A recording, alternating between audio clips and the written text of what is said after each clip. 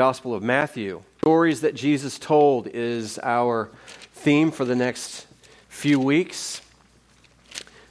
We'll begin with Matthew chapter 13 and the first parable that we find there, the parable of the sower and the soils. Before we do, let me get myself organized here. There are only two kinds of people in the world. You know that? Well, yeah, there is Army and Navy. Is that what you meant? There is that for sure. There are two kinds of people in the world. There are those people that understand statistics and those who don't.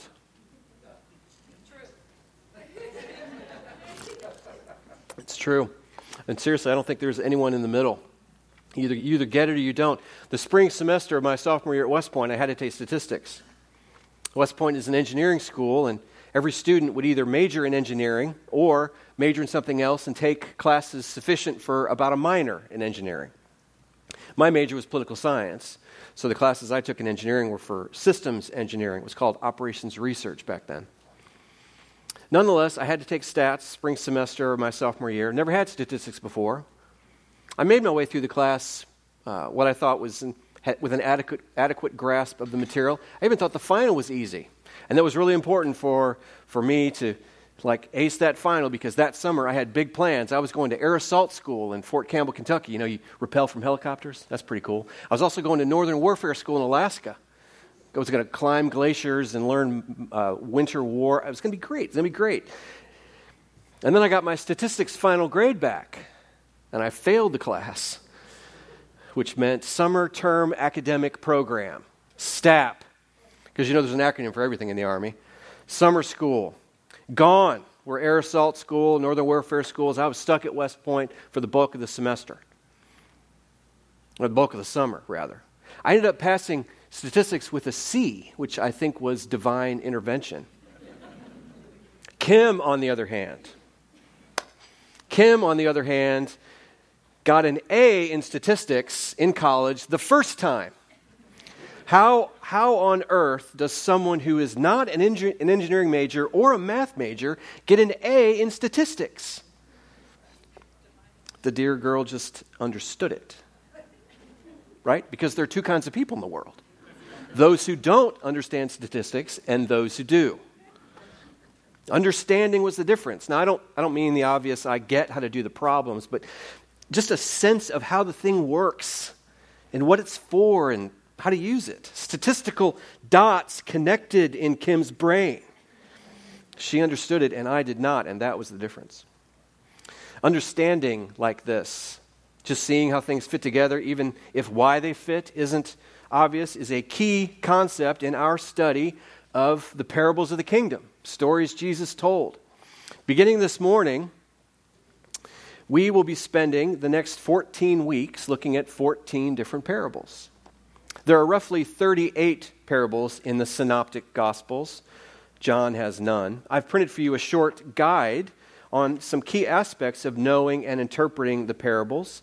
The parables in Scripture don't have contemporaries in any other literature. I mean, there are myths and fables and stories full of metaphor and analogy out there, but none resembles those found in the Bible. So take that insert for a moment, and let's talk about a couple of the items that you find there.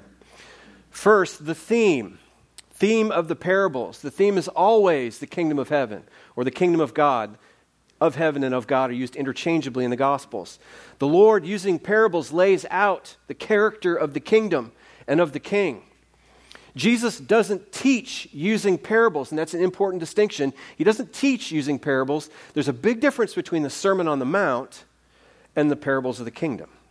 Theme is always the kingdom of God. The form of the parables. Parables are complex, sometimes cryptic stories that make one or more points, usually using three groups or agents or events. Some parables make 3 points, some make 2, some make 1. Normally, how many points depends on the number of main characters in the story. Which leads us to interpreting the parables. We will focus on the main characters and follow the intent that Jesus has behind those things. We'll see that even today. We'll have to be careful, though, not to assign a deeper meaning to every single detail that we find. Sometimes details are just details. The purpose. And this is where it gets interesting. The purpose we can boil down to this. The purpose of parables is to hide the kingdom from those who reject it, and to reveal the kingdom to those who accept it. As we'll see today, when Jesus explains why he uses parables with the crowds, he'll bring in a quote from Isaiah chapter 6, verses 9 and 10. His intent using parables is to harden those who reject him and to soften those who accept him. Here's where we come back to statistics. Its meaning was hidden from me. The more I hammered on it, that nut would not crack, the more disinterested I became. For Kim, the meaning wasn't hidden. As she was taught, she just got it. And in doing the work, she prospered. The parables are just like that, hidden to some, revealing to others, and it all hinges on understanding. So our text for today is Matthew chapter 13, verses 1 through 23. Jesus lays out this parable of the sower and the soils, why he speaks in parables, as well as he gives an interpretation. He doesn't always do this, give an interpretation, because his intent is to hide or to reveal, not just to the crowds, but to all who read the parables. Now remember last week, our focus was on the character, understanding the character of the kingdom so that we could rightly live in it. Today, the question our text answers is this: how do we understand the responses to the kingdom of heaven among men? How do we understand the responses to the kingdom of heaven among men? I mentioned that parables make several points, usually using three agents or groups. This is one such parable. There are three different actors here, so we'll have three different points. The first actor is the sower. The second is the inhospitable soils. And the third is the good soil. Three things found in this parable unpack the responses. Number one, first point is this: the sower, who is God, is selecting his people. That's why he's using parables. He's selecting his people. Number two, not every rejection of the message is the same. And number three, not every fruitful response is the same. All right? That's our path this morning. Let's pray, and then we'll read parts of Matthew 13 as we get to it. Father, we turn to this word now, and I ask that you would give us understanding, that we would see what the kingdom means. What's the king up to in this parable? Teach us, O Lord, we ask. In Jesus' name, amen. All right, let's read. Our first point is this: in order to understand the varied responses to the kingdom of heaven, we need to see that the sower is selecting his people. Let's read Matthew 13, beginning in verse 1. That same day, Jesus went out of the house and sat beside the sea, and great crowds gathered about him, so that he got into a boat and sat down. And the whole crowd stood on the beach, and he told them many things in parables, saying, a sower went out to sow, and as he sowed, some seeds fell along the path, and the birds came and devoured them. Other seeds fell on the rocky ground, where they did not have much soil, and immediately they sprang up, since they had no depth of soil. But when the sun rose, they were scorched, and since they had no root, they withered away. Other seeds fell among thorns, and the thorns grew up and choked them. Other seeds fell on the good soil and produced grain, some 100-fold, some 60, some 30. He who has ears, let him hear.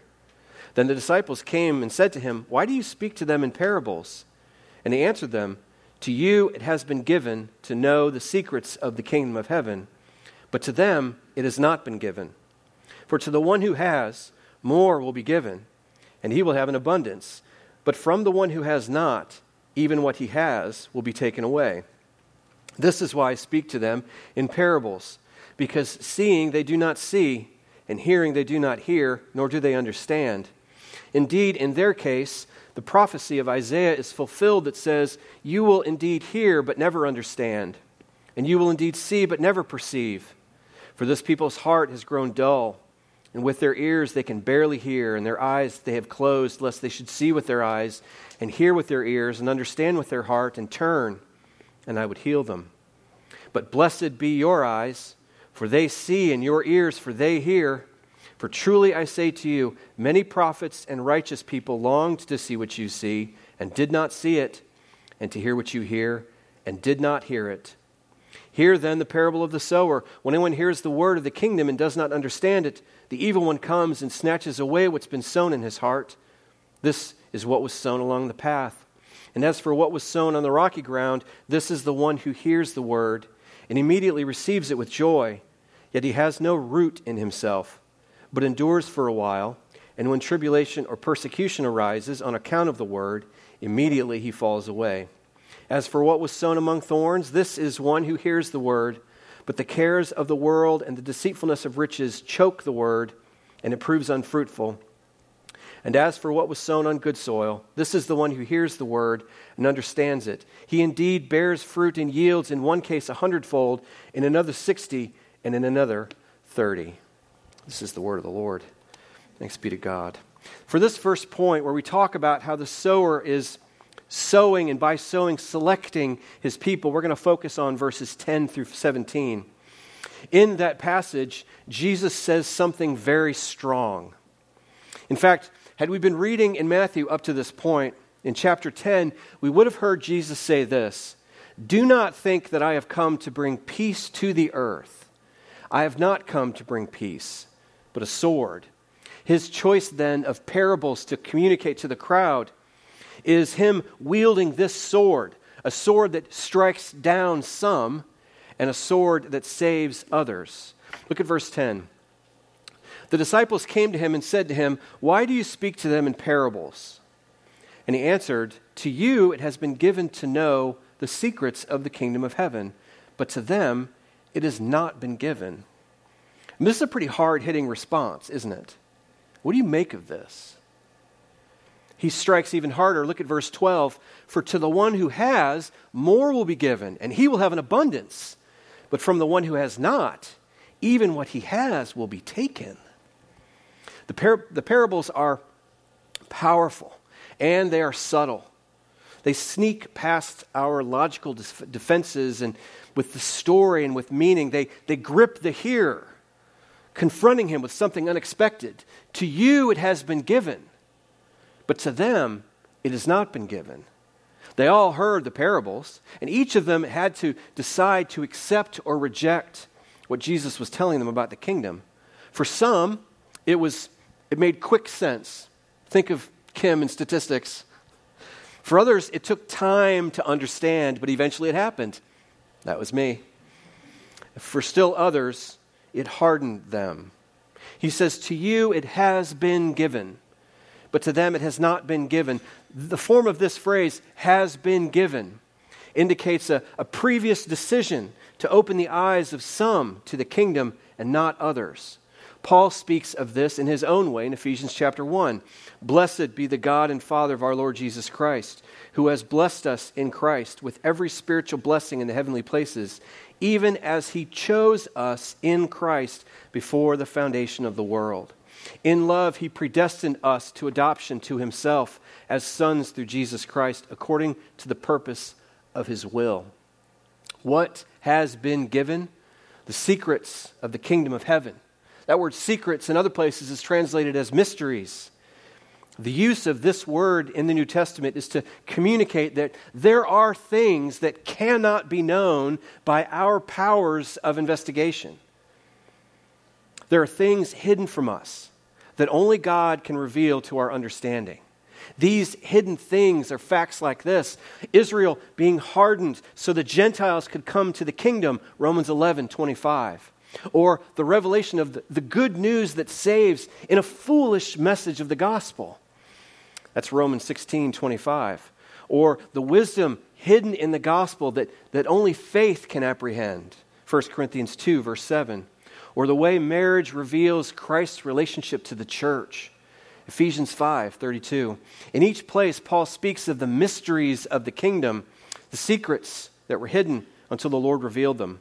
None of these things could be grasped or known unless God had revealed them to his people by his Spirit.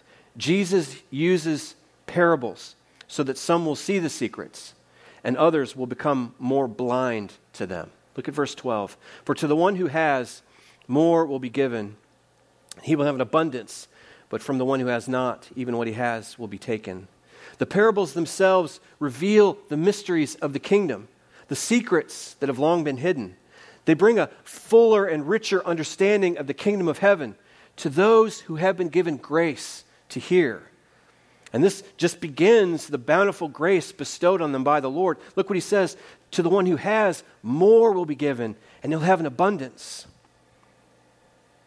But to those who have not received the grace of God, whatever hope they had to be enlightened, by Jesus' use of the parable, that light went out. You understand? On the one hand, the sword of the Lord, the parable, enlightens. On the other hand, that same sword hardens. This is what Paul said, right? The gospel is the aroma of life to some and the aroma of death to others. It's the same message. Verse 13, this is why I speak to them in parables, that seeing they do not see, and hearing they do not hear, nor do they understand. Perhaps we might think that Jesus uses parables simply because the people are dense, or they're uneducated, or they prefer stories, or something like that. That in using them, he can overcome their blindness and they'll see. But that doesn't appear to be the case, does it? He uses parables to make the unbelieving more blind and more deaf to his kingdom. In some way, to take what they have. Mark's version of this parable says this, to you has been given the secret of the kingdom of God, but for those outside, everything is in parables, so that they may indeed see but not perceive, and may indeed hear but not understand, lest they should turn and be forgiven. In the next few verses, we see the sower's intent is truly to select his people. We'll see this in two ways. Number one, Jesus quotes from Isaiah 6 in verses 14 and 15, finally, to explain to the disciples that his use of parables is to harden, which is a long-standing prophetic tool. Look at verse 14. Indeed, in their case, Jesus talks about the crowd, the prophecy of Isaiah is fulfilled that says, you will indeed hear but never understand. You will indeed see but never perceive. For this people's heart has grown dull, and with their ears they can barely hear, and with their eyes have closed, lest they should see with their eyes and hear with their ears and understand with their heart and turn, and I would heal them. Isaiah's charge was not to proclaim the good news. His was to harden the hearts of the disobedient. Listen to the conversation the Lord had with Isaiah back in Isaiah chapter 6. After the seraphim touched his lips with the hot coal, here's what happened. And I heard the voice of the Lord saying, whom shall I send? And who will go for us?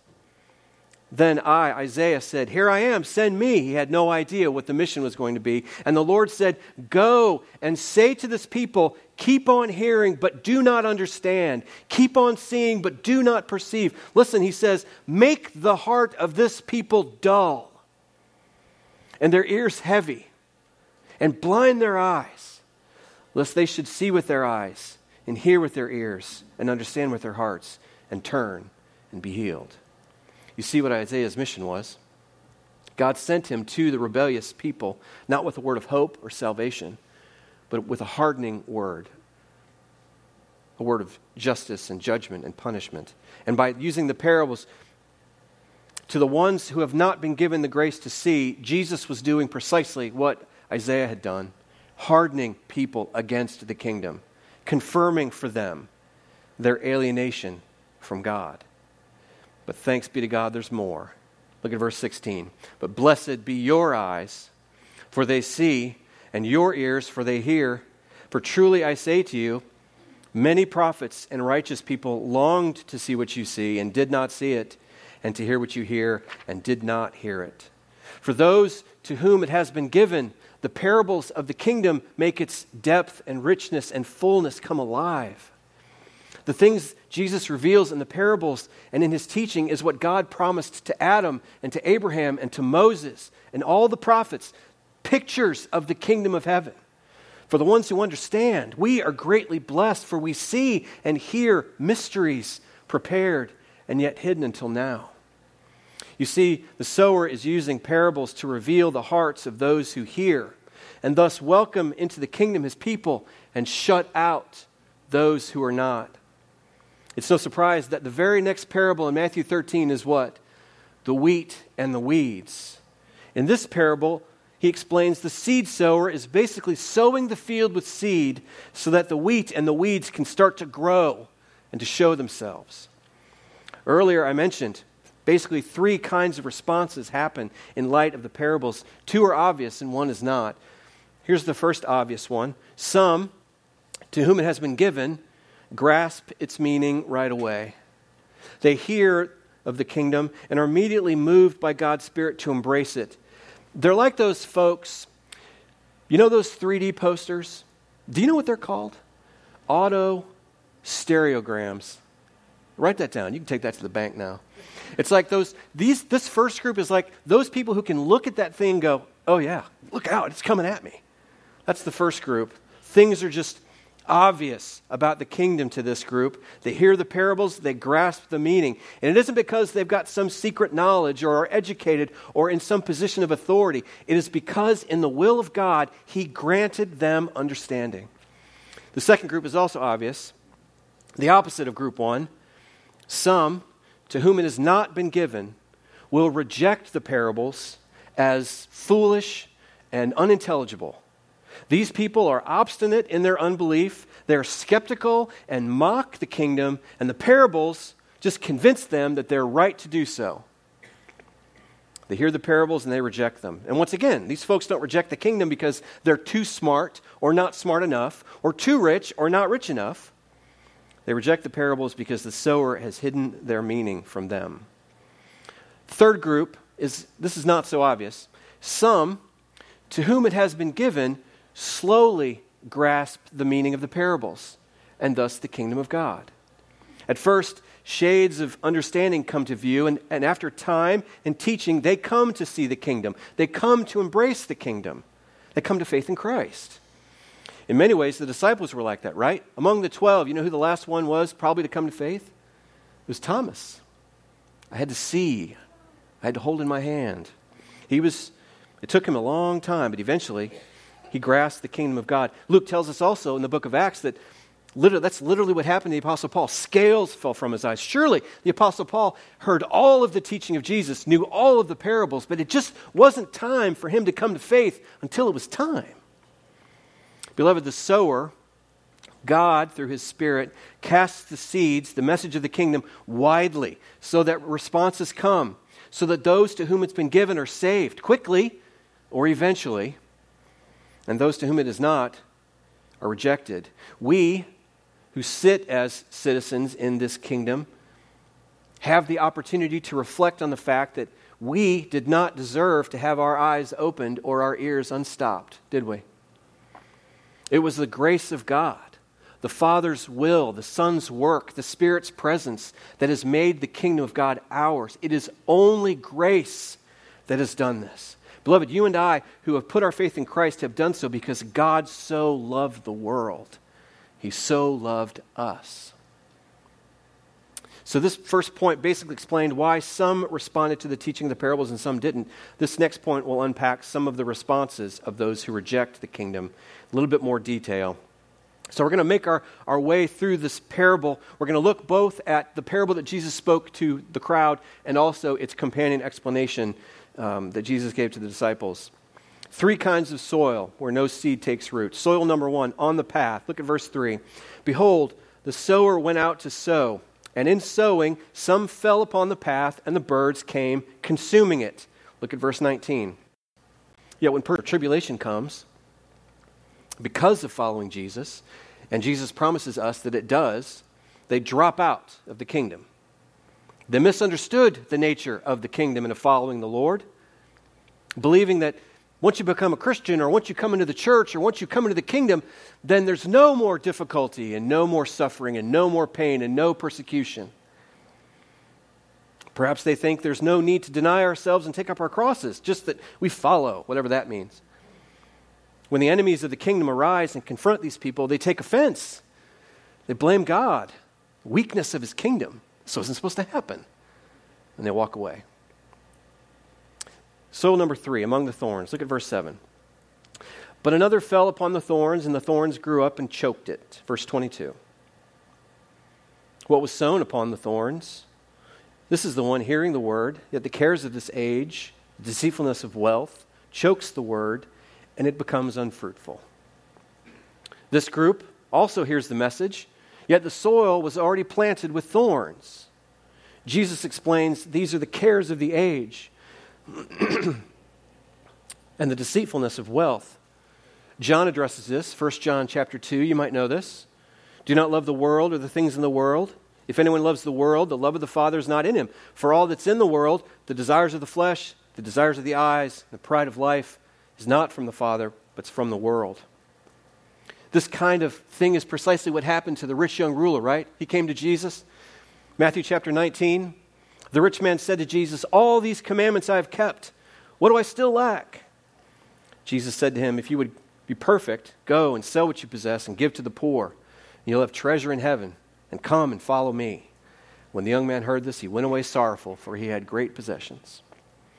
A prior commitment to the prosperity of our age cannot coexist with living in the kingdom of God. The sower and the seed are the same throughout the ages, yet their effectiveness is directly related to the soil the seed lands on.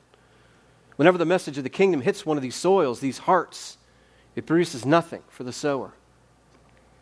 I think the message here is obvious. Different people reject the message for different reasons. Just because we give a clear and, in our mind, compelling invitation to the kingdom and it's rejected, doesn't mean we can pinpoint why. But let's make two not so obvious, but just as important applications. First, and this is important, soils may change. I'm a gardener, and I often add compost or dead leaves or grow stones or fertilizers and so forth to the growing beds. Changing the composition of the soil makes it more hospitable to the seeds and the plants that I sow. Sometimes it works, sometimes it doesn't. Sometimes I have to not put that plant in that spot so that next year I can put that plant in that spot. Soils may change. To drop the metaphor, the Lord can change the hearts of men and women who are like these three resistant soils. Initially resistant to the gospel, have a wrong understanding of the kingdom, or are too committed to the things of the world. If he can make a spiritually dead enemy his son or daughter, then he can certainly change the composition of the souls of people's hearts that they might hear and believe the gospel. Beloved, we don't know who has been granted to believe, do we? The names of the elect are known only to God, and you might have a story of a history of resistance to the faith until the Lord opened your eyes.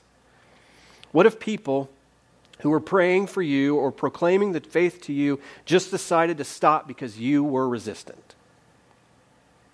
We must be diligent to pray for those in our lives who are currently outside the family of faith. Jesus saves sinners. He answers the prayers of his people. Secondly, fruitlessness is found inside as well as outside the church, right? The different soils and explanations don't simply represent those outside the church, but they accurately describe the soils of our own hearts, depending on the issue or depending on the season. We might think this parable concerns only with those who are outside the kingdom. But beloved, you and I have these same seasons where our soils become like this. Let me ask you this. Are you ever disinterested in the message of the kingdom? When we preach the law that says, deny yourself, pick up your cross and follow Christ. Or when we read the Bible's instructions concerning how we handle sexuality, or modesty, or eating, or drinking, or loving God and not money, or not being harsh, or deceptive, or aloof. Are you always interested and ready to act on what God's Word preaches? I'm not. And neither are you. How different are we in that moment from the hard path where the seed just bounces right off? Are we smug and self-righteous about our lives because we believe core truths of Scripture, but the ones that really pinch how we live our lives, those aren't so open to correction? Ask the Holy Spirit this question. Lord, where am I not open to your exhortation, correction, or instruction? In what areas or situations or practices is my heart hard? Perhaps living differently in these ways would adorn our messages to the people to be saved so they don't just hear from us, but they also see it in us. Disinterest is a problem. Here's a second question. Are you deceived about the true nature of the kingdom of God? We talked about this last week. The kingdom of God isn't uniformity, but it's unity. It's not talk, but it's power. But it's a narrow path, though, oftentimes through the valley of the shadow of death. Jesus told us that if the world hated him, it would hate us. The Bible's clear. Romans 12:12. Rejoice in hope. Be patient in tribulation. Be constant in prayer. 2 Corinthians 4:16. So we do not lose heart. Though our outer self is wasting away, our inner self is being renewed day by day. For this light momentary affliction is preparing for us an eternal weight of glory beyond all comparison. Here's one, 1 Peter 4:12. Beloved, do not be surprised at the fiery trial when it comes upon you to test you, as though something strange were happening to you. It is the hardship that is inherent in following Jesus that causes some to walk away from the kingdom. Kim and I were talking recently about how many ways we are untested as God's people, right? We are not like our brethren who are in underground churches or sneak around or hide their Bibles from their families. That's not us. We have to endure, but what you and I are enduring is the erosion of our comforts. We are truly suffering, not in the main.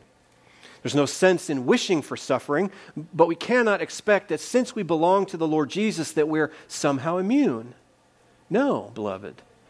This place is not our home, and therefore it is only once we're home that we will be immune.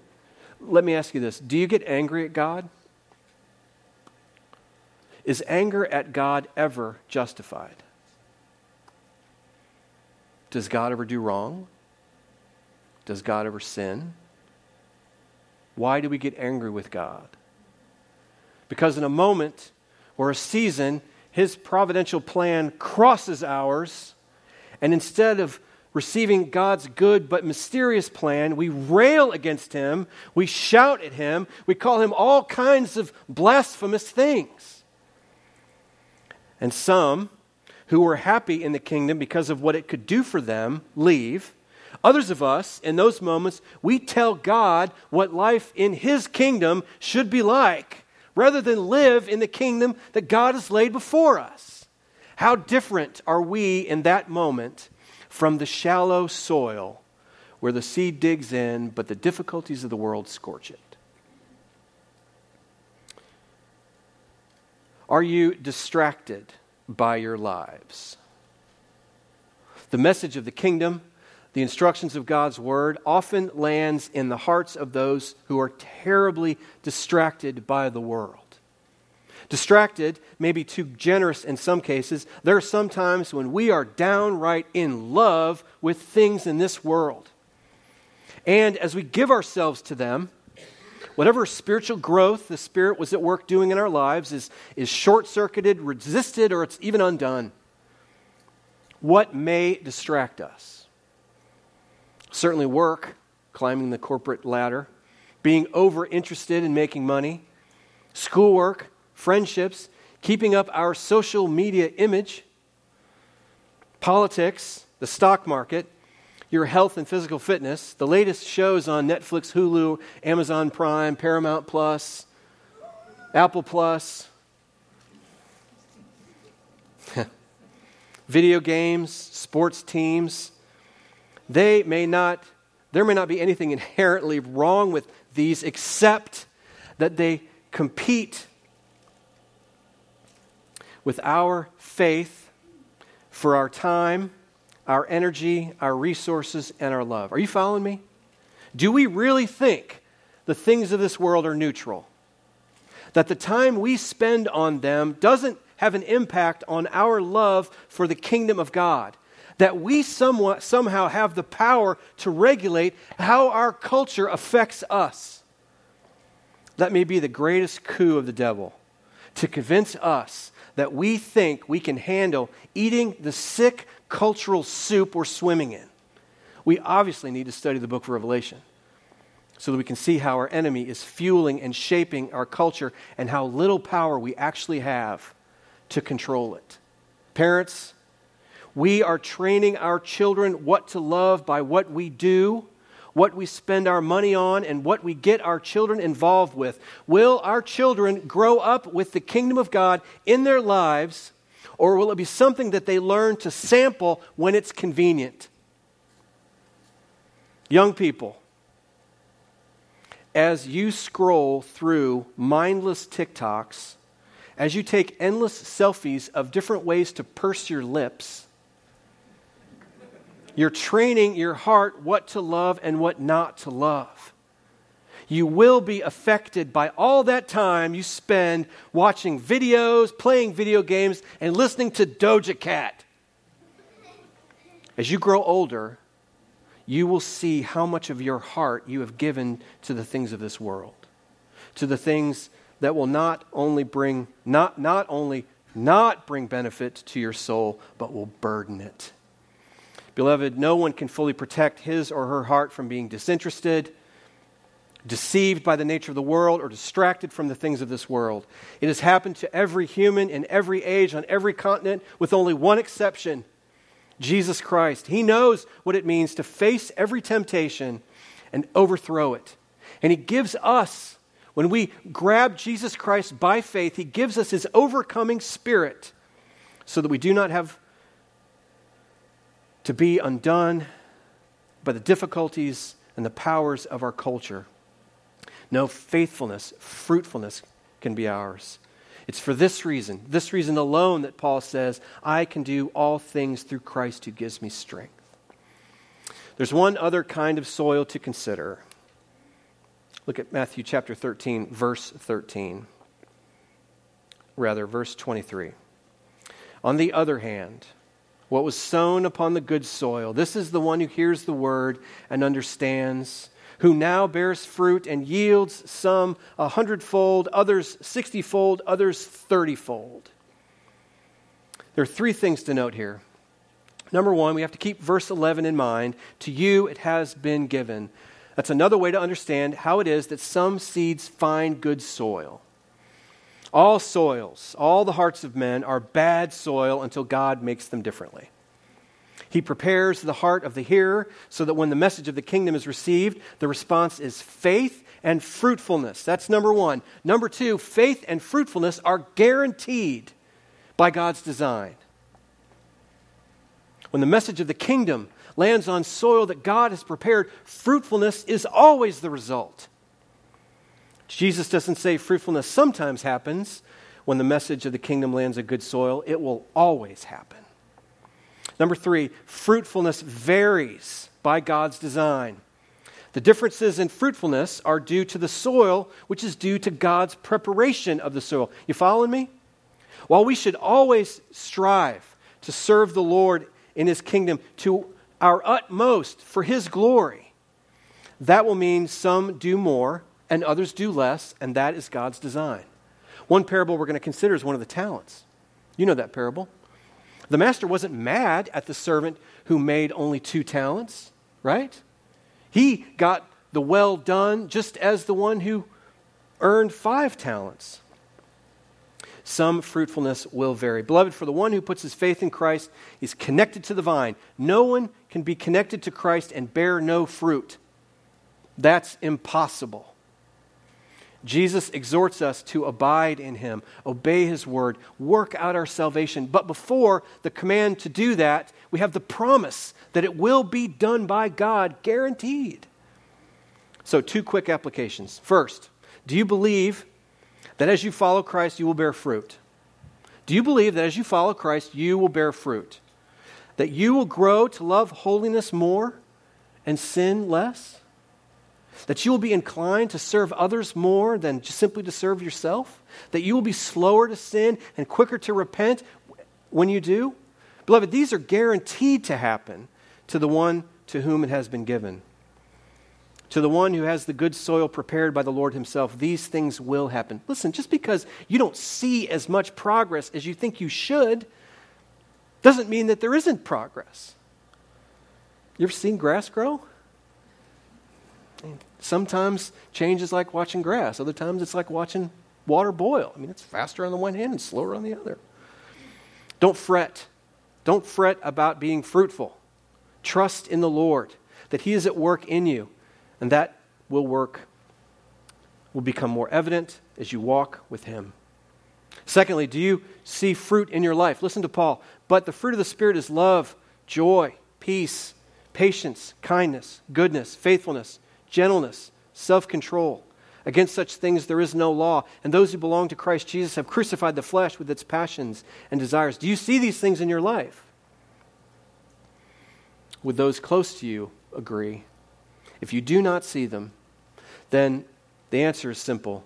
Repent of your sins. Put your faith in Jesus Christ. Receive the work of Christ as your own in humility. Ask Him to save you from your sins and give you the hope of heaven. Today is that day.